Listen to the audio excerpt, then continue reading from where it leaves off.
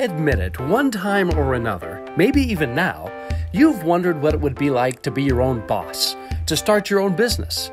You've identified a need, a void, and a likely solution that you think could make countless lives just a little bit better.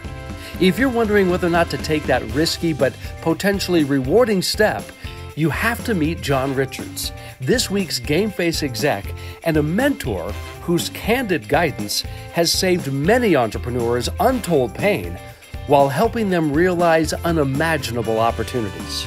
So I'm joined today by John Richards, and John Richards is a man who can be described in four distinct ways. He's been called a great entrepreneur, he's an educator, he's an advisor, and he's also an investor. So John, thanks for joining me on GameFace Execs, and it's a real privilege to spend some minutes with you here today. Thank you, Rob, and thanks for all you're doing for the ecosystem. Well, thank you.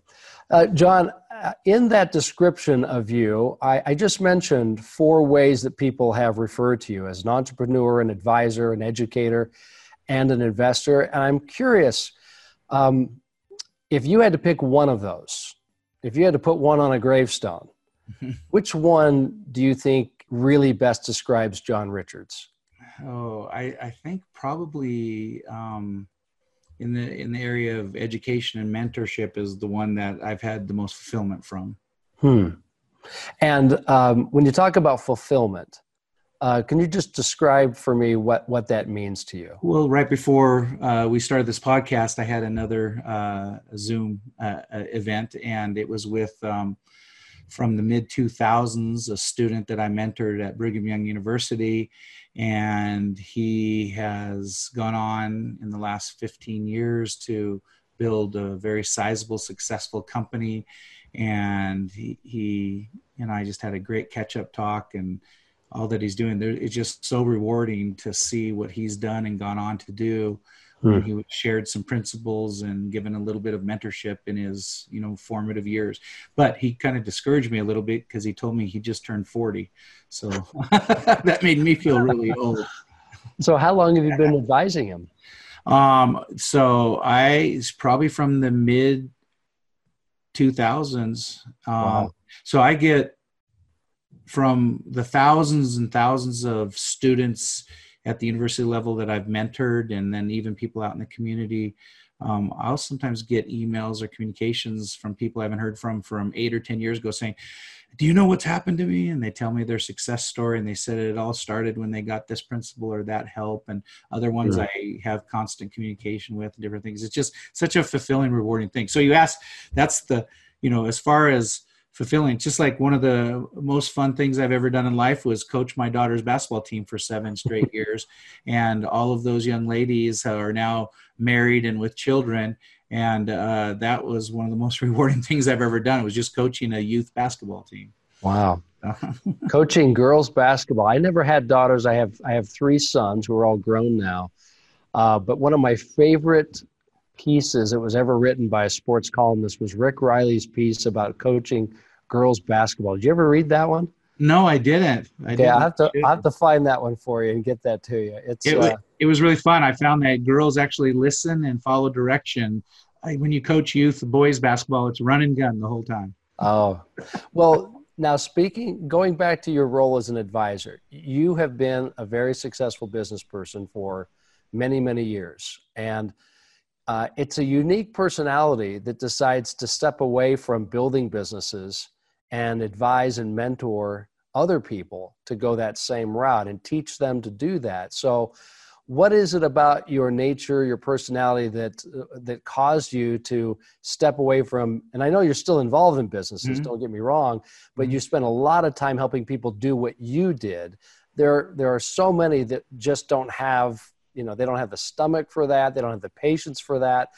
What caused you to go that direction? Yeah, it's interesting you say that too. It is a sacrifice too. So you're bringing up, it's you step off the kind of income and equity value generation, roller coaster and merry-go-round to stop and take more time with people. It's less lucrative, certainly.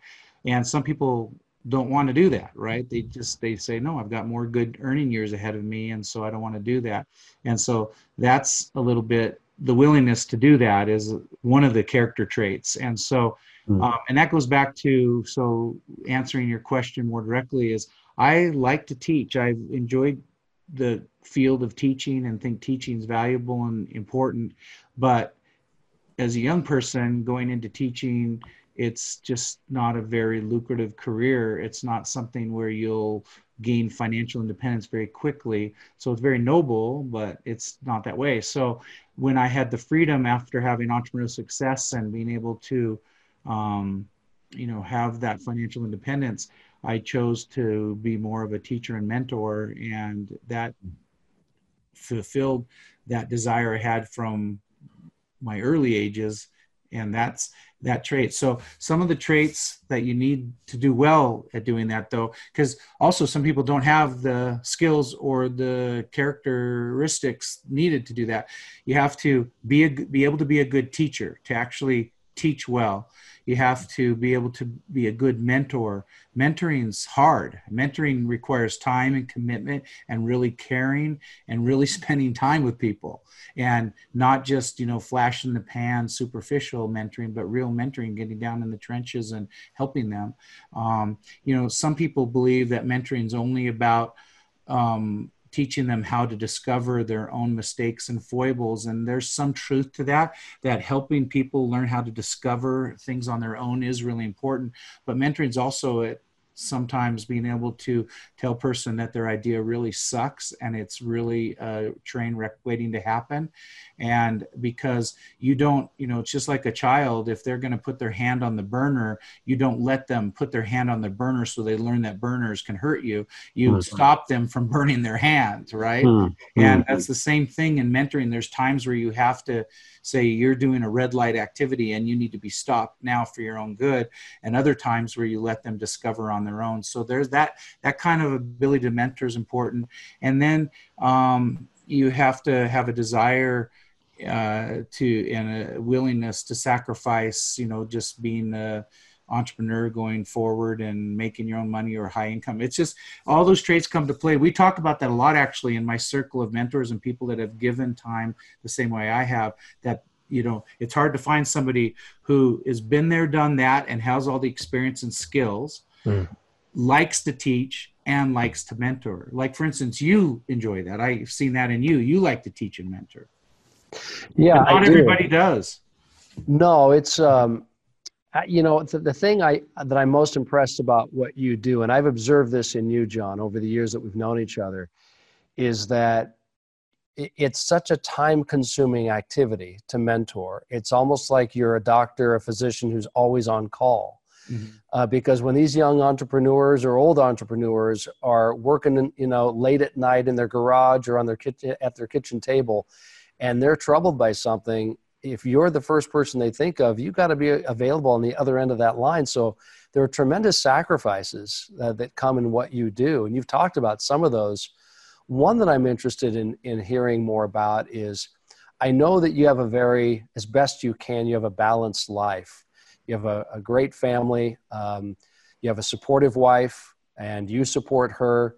Can you talk a little bit about the career choices you've made and how family factors into that, and in your case, how a spousal relationship has factored into your decision making? Yeah, that was actually a big part of taking that directional change in my life. I was married in 1983, and my wife is incredible.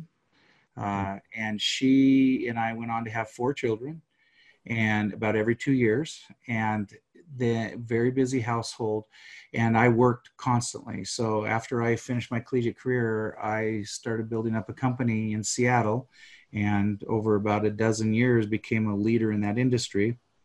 And I worked 80-hour weeks, and I was gone a lot. And then I parlayed that experience into that was a Yellow Pages company in 1984, which was should we explain to some of our listeners what Yellow Pages are? Yeah, exactly. Yellow Pages, the printed Google search. How's that? Yeah.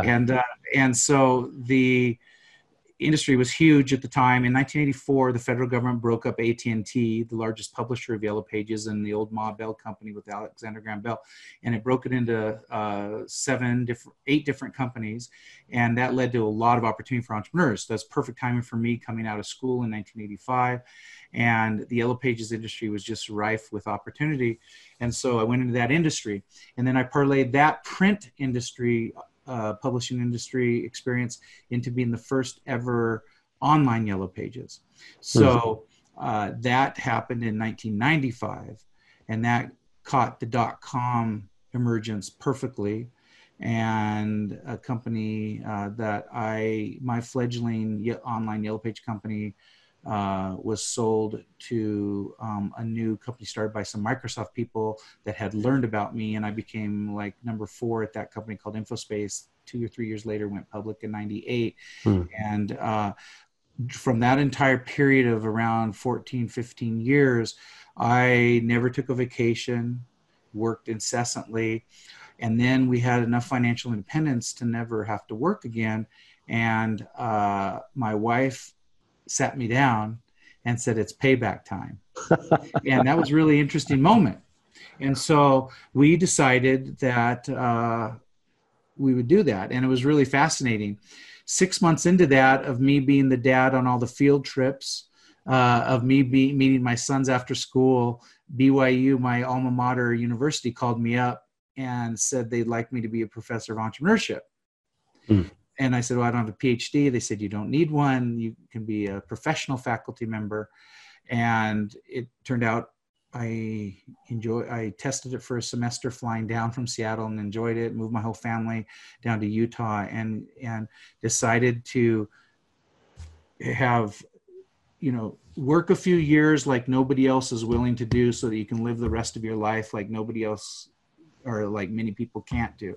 And so I got off the money-making train of income and then just kind of staying at that same level where I was at then, and have spent now the last 18 years, very important years with my kids. My kids were 16, 14, 12, and 10 when I made that change.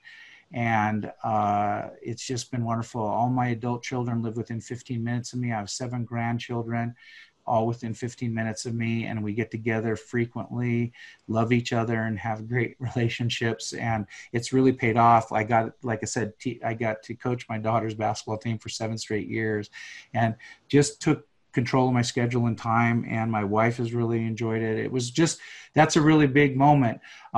Earlier when I was working those 8-hour work weeks though, she also taught me things like, for instance, she said, John, you have to be home from 6 to 8 p.m. every day. So we never, for first few years I was violating that. And then I learned that if I was home from 6 to 8, I could have dinner, help get the kids down for bed, and then go back to work till 1 or whatever in the morning, and that kind of life. So I learned a lot of things from my wife. One thing we learned also is that the spouses tend to have a built-in marriage manual. And if you listen to them, it helps. So that's been our relationship. I hope that answers your question. Yeah, it really does. I love what you said about, I'm willing to work like no one else will, so I can have a lifestyle like very few people have, right? And you may have had that mentality, you could have been born with it. You had that work ethic, that drive. I don't know, but I find a lot of young entrepreneurs have a difficult time finding someone if they're dating, or if they want to get married, finding someone who has that same attitude about it, that same outlook. So I'm wondering, did you and your wife were you aligned from day one on this venture that you're going to, this path? That's interesting to bring up. We talk about that. So, and also let me clarify before I answer that specifically is, because if you don't have the attitude, and one of my mentors one time told me that, work a few years like no one else is willing to do, so that you can live the rest of your life like no one else can. What that is meaning is that the craziness of being an entrepreneur, it's meant to be a finite time period. If it was to go on till you're 65 years old or older and work like that, that's workaholism. That's a workaholic. That's not good for relationships and family. And so if you say, hey, for these 7 years, we're going to work like that. Hmm. And we have a plan and a strategy behind it. So we're going to have to make sacrifices. We'll be a little bit like a car with an over or underinflated wheel sometimes, and won't be perfect in some other areas of life. Like I might not be able to be a coach. Like my two sons, I never was able to coach their sports. I did. My two daughters are younger, and we made that sacrifice as a family, and my wife knew the sacrifices, and we did that. And then we had a time where that was over, and we said, now we're going to enjoy the fruits of what we have the freedom to do. And so that's just how we structured that. And so that is important to understand, that if it was meant to be for life, that would be a real problem. That's not how it's meant to be. And that's our belief. Now, my wife, and it's interesting, she comes from a family of school teachers and bankers. And so all the rest of them, or a lot of them, are conservative by nature in terms of that, and an 8-to-5 job and work for a big company. And it ends up, though, my wife completely along for the ride. There's been about 3 defining moments in my career where I kind of put everything on the line. The first time I did it, I went to my wife and I said, Susan, if this doesn't work out, we're going back to a 1-bedroom apartment, particle board bookshelves, and a 9-inch black and white TV. And she goes, oh, fine. Go ahead. Take your chance. I loved you just as much then as I do now, and I'll love you just as much afterwards, and it'll be fun building it back up again. Don't worry about it. Wow. And so, Boy. that gave, I go, wow. So that gave me the freedom to take chances and risks that others might not take. And we all know risk and reward go hand in hand, as long as you're not a crazy wild gambler and you're a measured risk taker, right? So, well, it's, you're one of the lucky ones, John. You and Susan have a partnership that's well matched, and you're aligned. And I feel for a lot of entrepreneurs who don't have that. Yeah, they just don't have that. And can I tell you a story about one? Yeah, it'd be interesting. I won't name names, but one time I mentored a great entrepreneur, a born entrepreneur, a trained entrepreneur. He had to be an entrepreneur to be happy in life. So I one time invested a significant amount of money and helped him raise $716,000 for this company.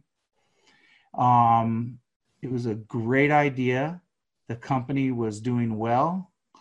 And one time he and his wife invited my wife and I out. I was chairman of the board after leading the investment round. Went to a restaurant, the Melting Pot, which now I don't go to because of this experience. But we go to the restaurant, and he goes to the restroom, and his wife lays into me about his salary and says, we can't survive on the salary that you investors have him capped at, and we have 3 children and need more money. And I told her that, well, we investors put in $716,000 and we have it capped at $84,000 for a reason. He was making 78 and he brought himself up to 84 where it's capped. But it's not just me. There's other investors, and that's in the documents of the investment. And the company's still early and needs the capital going back into building the company. And I'm not sure we can do that and pull it off. And he was gone a long time. It took like 5 to 7 minutes of her talking to me like this in front of my wife. And my wife was kind of blown away by it. And then he comes back from the restroom, and he doesn't say anything. She doesn't say anything. And we finish the dinner.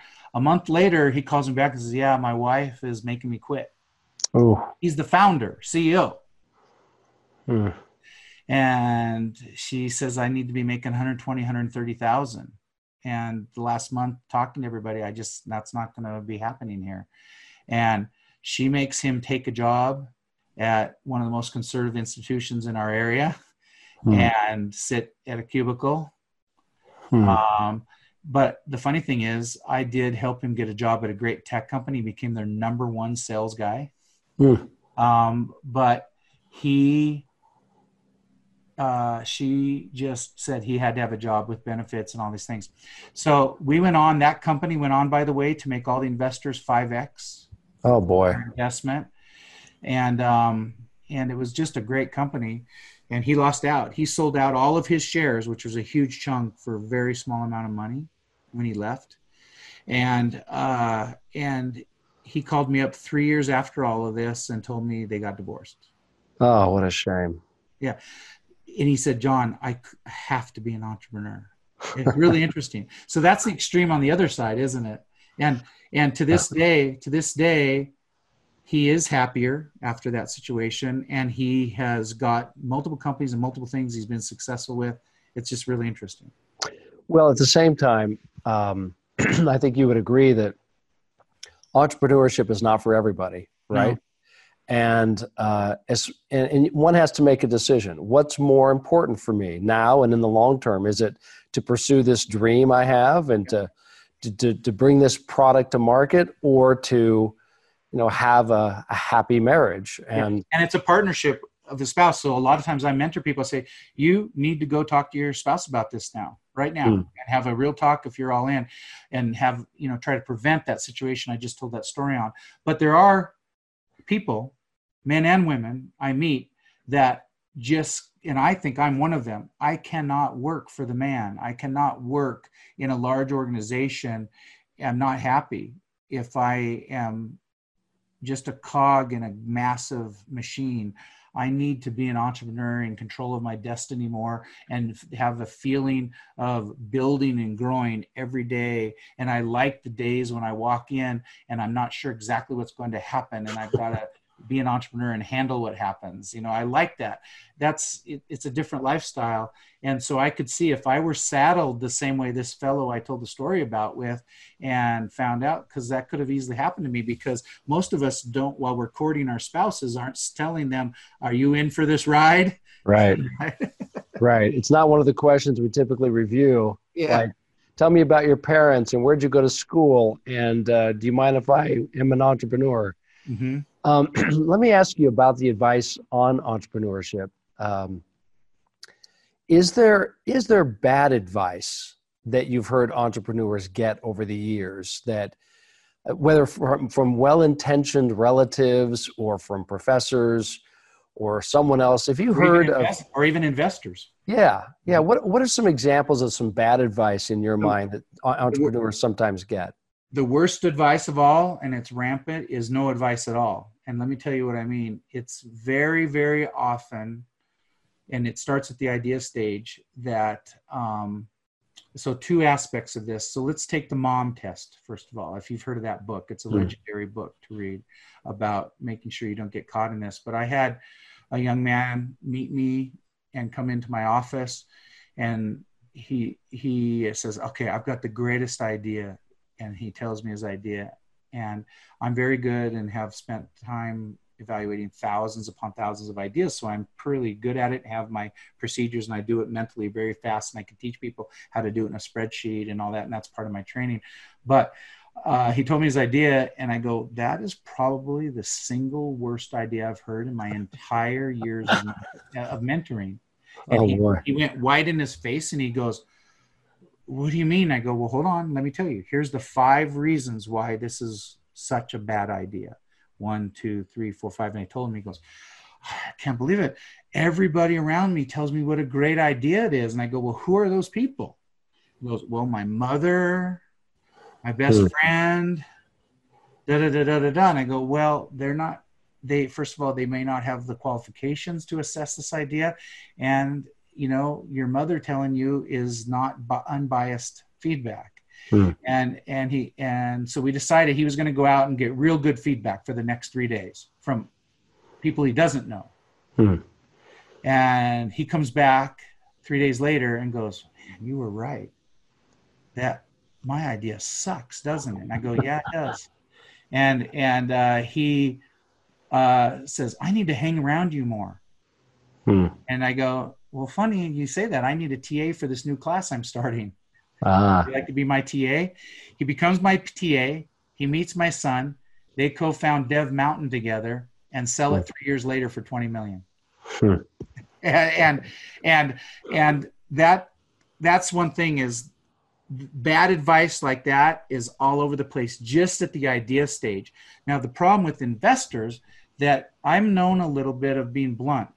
and it's with kindness, I hope. What happens is I'll set up meetings of entrepreneurs meeting with investors, and the entrepreneur will come back and go, man, I had a great meeting.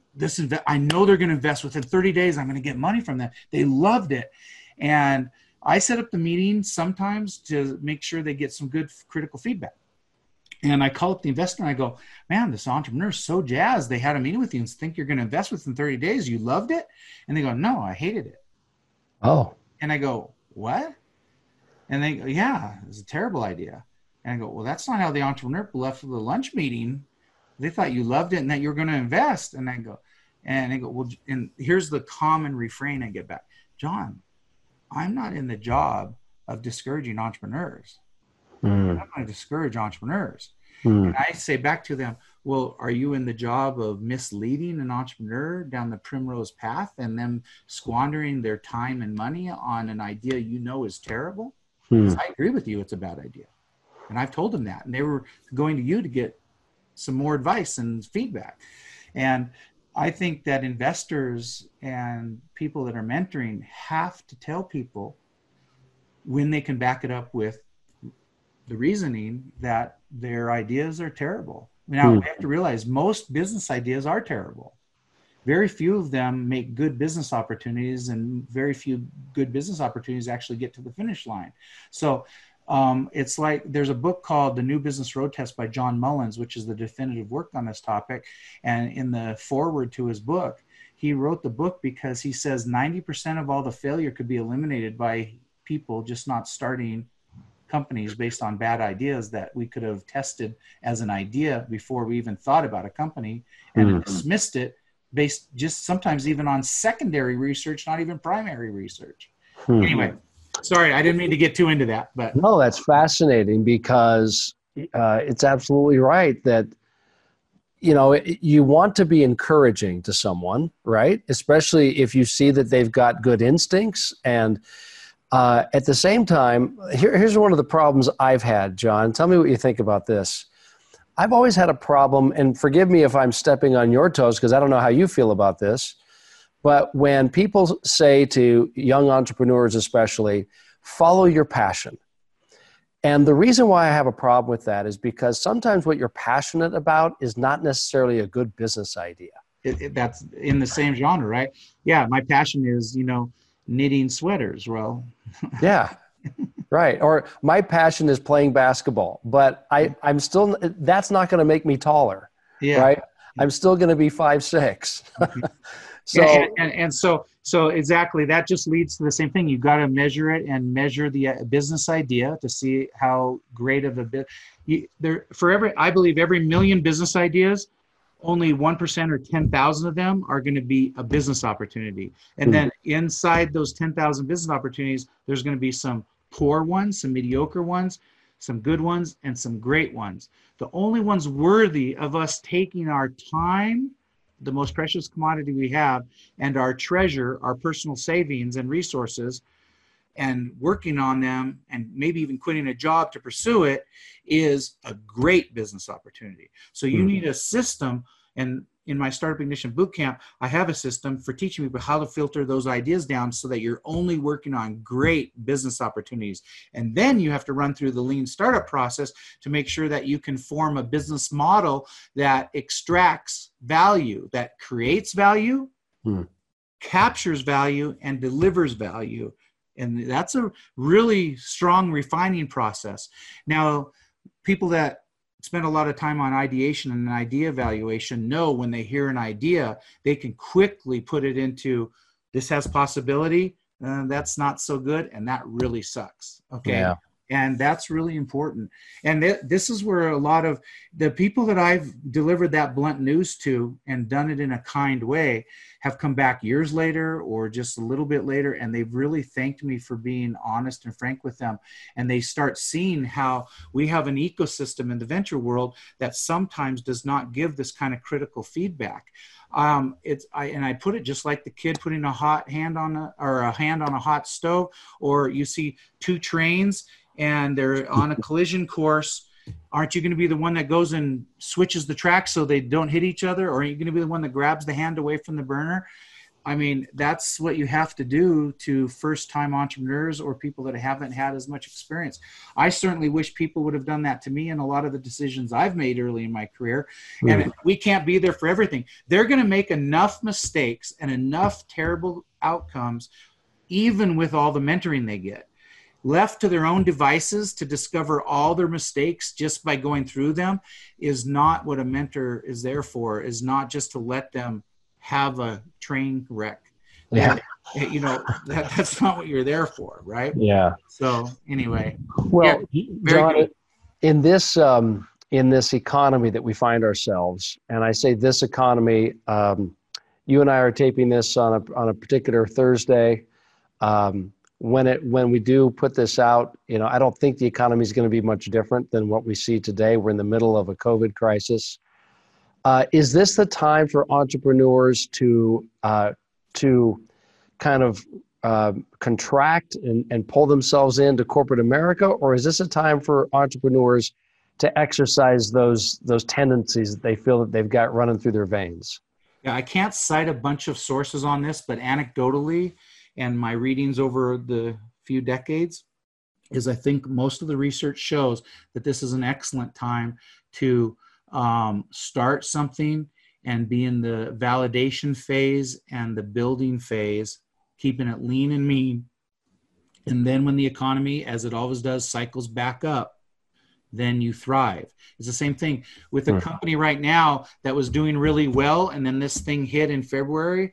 Those that make sure they stay lean, but keep their marketing up, keep their brand presence up and all that, and make sure they bide the time during this correction and down, and when the economy is more down, they then thrive when they come back. The ones that cut too deeply can get hurt, and the ones that don't cut enough can get hurt because their burn rate doesn't go down. So that's existing companies. I think starting a company right now, taking 3 to 6 months to truly validate your business model and positioning it, and then, you know, starting to build the product and the infrastructure, keeping it very lean, taking 6, 9, 12 months to do that. The things you should do anyway, and the things that in a good time you might prematurely scale and rush it too much, this is a great time to set the table so that you can enjoy the feast when the economy comes back. Does that make sense? Absolutely. So what I'm hearing you say is, though everyone needs to make a paycheck, right? You got to eat, you got to pay your rent. This is a time to be methodic.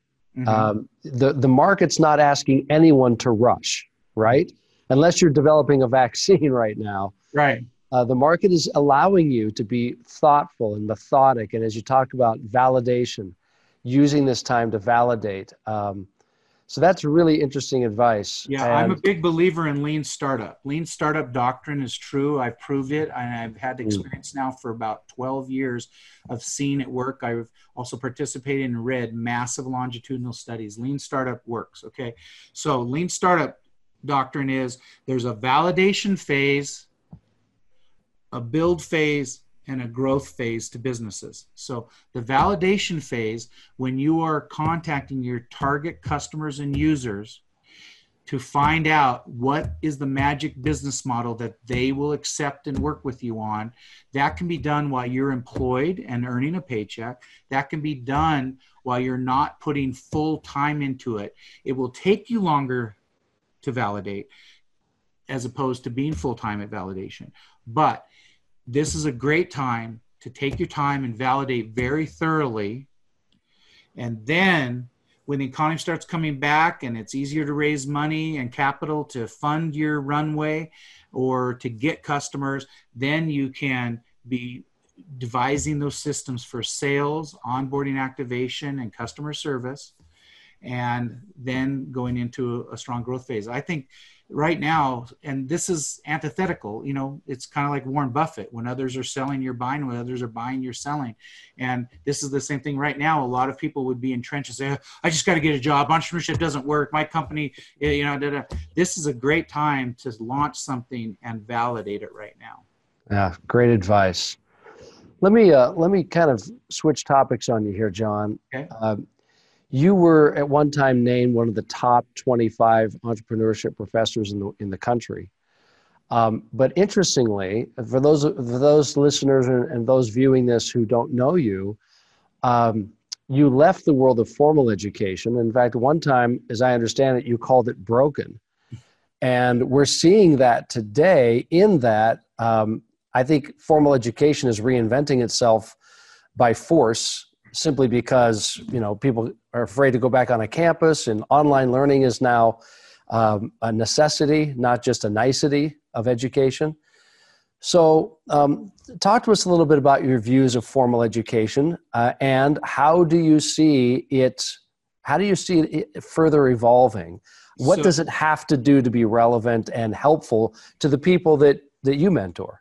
Well, again, there's been massive studies on this. There's a crisis in higher education that has gone back 20 years. There's easy money with loans and grants to students that have paid inflated tuitions that go up 7% a year and fund high salaries for professors and PhDs and academics. And that's all been fine and good for that. But the disconnect started emerging where the purpose of a college education for most parents and students is to get a job and earn income. But that's number 7 on the professor's list. Number 1 on the professor's list is to help them think better. Number 1 on the parents and the students list is to get a great job. So there's a disconnect there. So it turns out that universities in America just, they have a very important purpose, but they were more about teaching how to think like the professors think, as opposed to imbuing the skills for the workplace that companies and employers need. There's only about 10 or 12 majors right now that have a positive ROI, where you spend money on education and put that degree to work and get a job and you have a positive ROI. There's not many of them. And so a lot of research shows that. So there's some broken systems in all of that. So that's why a lot of the boot camps and adult education and online education have emerged, where you can go and get quick skills training and get the skills needed by the workplace and what companies and CEOs are wanting in their workers. And so this is important. And I think that universities, though, will never go away and should never go away, because I think it's very important that a young person leaves their home and goes and congregates with other peers and gets training that will help them become a productive adult. And that first year or two of leaving home and the thing that happens magically at universities is you bring people together that are smart and have ideas, and they start having collisions. And what that means is their hunches of how things should be or what could be better in society and all that, these hunches collide with other hunches and form really strong ideas. So the value actually of a university is not the degreed education as much as it is the collisions that happen at a university. And that's why Harvard, for instance, is so valuable. Not the degree from Harvard, it's actually the collisions with other Harvard students and professors, and those collisions that happen of people and ideas coming together to create more than the sum of the parts. Does that make sense? Absolutely. And that's why I think universities are important, but universities do need to focus more on imbuing skills. And it's not just to become a vocational place. It's actually just the skills. For instance, like computer science is broken. Computer science at a university does not teach a person how to become a 10x software engineer that can go help a company build products. They're teaching people esoteric, nebulous ways so that they can become a great PhD of algorithmic computer science, which has its place and is very important. But it's not, for instance, at our local university where you and I have helped out at, there's 1,000 on any given day, 1,000 computer science students. 10% of them just want to be an entrepreneur and start their own software company. They're getting no training on how to start that company right. Yeah. They are being taught nebulous, esoteric, algorithmic things that would really help a large company trying to do a really complex data problem for a very specialized thing. But they are not being able to be the coder, the software engineer that can go into a startup company or an emerging company and produce a real product. Does that make sense? And that's that's why there's so many coding boot camps that emerged over the last decade or 15 years, is because in 12 weeks they can produce those kind of coders, at least in a junior developer way. And that's true in a lot of different things. So I know I've spoken a lot in answer to this question, but it's an important one. And I even took my entrepreneurial education that I was doing at the university and put it into a boot camp off campus for this specific reason. I was having students in their senior year come to me, and they finally got into my 400 level class that changed their lives. They go, "You've changed my life, but I've spent the last 3 years here becoming an accounting major, and I hate accounting, but I'm now on the track. I've accepted a job at an accounting firm, and I hate it. But you show me a whole new world, that there's this other world that I can be my own entrepreneur, my own boss. I can control my destiny. And that's really a viable option in today's world. I didn't know that. Why don't they give this in the freshman and sophomore years and expose me to this more? So I actually started a class to do that and snuck it in at that university. And we started changing things here. But what happens if you think about a university, these great 400 level classes that actually start giving some skills, you have to matriculate to the university. You have to get good enough grades in general education courses that far afield from what you want to do in order to get into, for instance, a business school. You have to go through another academic filter, and very few get all the way to a 400 level class to get my training. So I said, let's take it off campus and make it available, because I was having even these students going, I had to spend 3 years just to get to you, and now I'm going to do something that my first 3 years gave me no value for. And also, I have a 32-year-old I know that I told him about what you trained me in this 400 level class, and he wants it, but he can't get into the university, and he's not going to do that. And so what's interesting is now when I do this off campus, I'm helping people from around the world. They fly into Utah, they come from other states, and they sit in the same type of training I was doing at the university, but now they're getting it, and it's really helping them. I hope that's a long answer, but there you go. Well, it's worthy of a long answer. So thank you for that. So of course, what you're referring to, and which we mentioned at the intro, is Startup Ignition, which has been very, very successful in helping entrepreneurs, those who've been disenchanted with a formal education, or like you said, they can't afford it, they can't afford the time, or they just want to make a career move, a career switch. So you've provided a great outlet for that, and we'll make sure that that people know more about that. So just real quick, I have one more question for you, but before we go to that last question, John, for those who are interested in what you're describing as far as Startup Ignition and how they can get your counsel, your mentorship, where would they go to explore that possibility? Startupignition.com, and my email address is jrichards@startupignition.com, and I love answering questions from entrepreneurs, and we'll give advice and all that. So I'm happy to do that. Thank you for asking.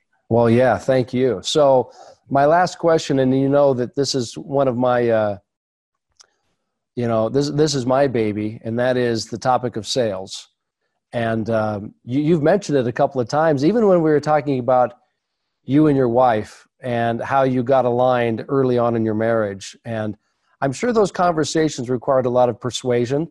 Mm-hmm. And then when another entrepreneur wants to talk to a spouse or parents about getting some seed money or other, friends and family to help invest, there's always sales going on from the moment you get the idea.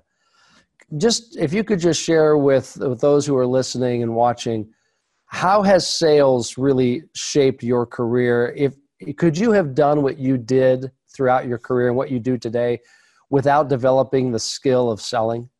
At the most fundamental level, sales is vital and important. And actually, I was a sales leader. I actually came out of my university experience very technical, and that served me well for a year or two. And then I realized the real place business happens in is sales.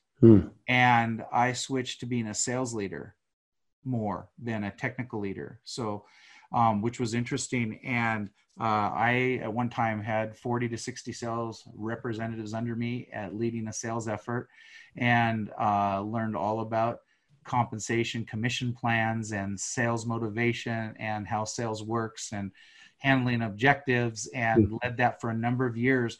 And even as I became a CEO and doing the CEO role, that I learned that the CEO's number one function they should always stay close to is sales. And so absolutely 100% sales, everything. And also in all the people I've mentored over the years, it's not until they figured out sales that things really took off.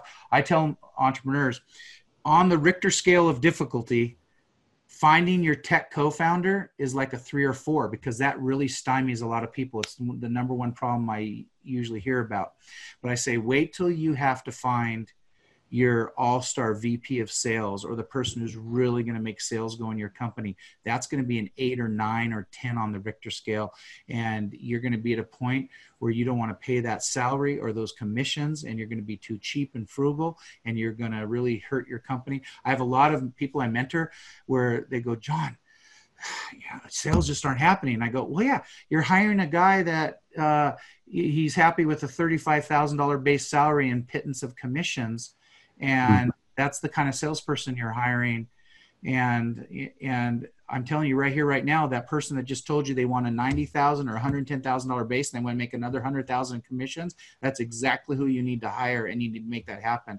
I'll go back and tell you, one of my greatest angel investments of all time is Omniture, which became Adobe Analytics and brought thousands of employees to our local Utah area. Yeah. And I was an early investor in Omniture. I don't know if you know that or not. And so Omniture struggled in this realm for a number of years. And Josh James, and John Pastana, the founders of Omniture, and they finally came to me and told me one day that they cracked the nut and figured it out. They were going through waves of salespeople. They were not getting high-powered enough, the right type of salespeople for enterprise software sales. And they had very little money left in the bank. And they found somebody who wanted to make $125,000 base and earn another $125,000 commissions. And they were used to paying like $40,000, $50,000 base salaries. Okay. They bit the bullet and hired that person. First month, that guy brings in $800,000 in revenue. Wow. Okay. Then they go, is this what we've been doing wrong? They hired three more people. And one of those 3 people, the same type, one of those 3 people in the next 3 months landed a $5 million a year, 3-year contract, $15 million sale. And the rest is history. And they went on to sell the company for $2 billion. And the inflection point that was most important, even though they're all important to come together, the inflection point was that salesperson coming in and being able to make sales go. So John, I have to ask you though, if you have a great product, won't it sell itself? The streets of hell are paved with good intentions. How's that? Hate to say it that way. Great products don't always just sell themselves. There's some consumer products that do that way a little bit, right? We know that. But if you're involved in any kind of personal selling, direct sales, or enterprise type sales, it's not that way. Yeah. Well, John, this has been a great hour. Thank you for sharing with us a collection of your experiences and your wisdom. There's so much more we could dive into from everything that you've shared. But once again, if people want to learn more, you've given us your email address, jrichards@startupignition.com. Is that correct? Yes. And so they can obviously learn more about you. I'm sure they'll want to connect with you on LinkedIn as well. I know you're active on that. So thank you very much. You've been a great example and mentor to so many people. I hope that continues. I hope you'll do it until they put you in the coffin, John, because you got a lot to give. Well, thank you, Rob, and it's been an honor. And also, thanks for doing this and giving back to the ecosystem, and for all you've done to also mentor and help us mentees and students. And you've been involved as well. So kudos to you too. Yeah, thank you. Thank you. Thanks for being a part of this episode of Game Face Execs. If you found any of it useful or helpful, please rate or like and subscribe to our YouTube channel. I always appreciate you referring us to others as well. I'll see you next week. Until then, persuade, influence, inspire.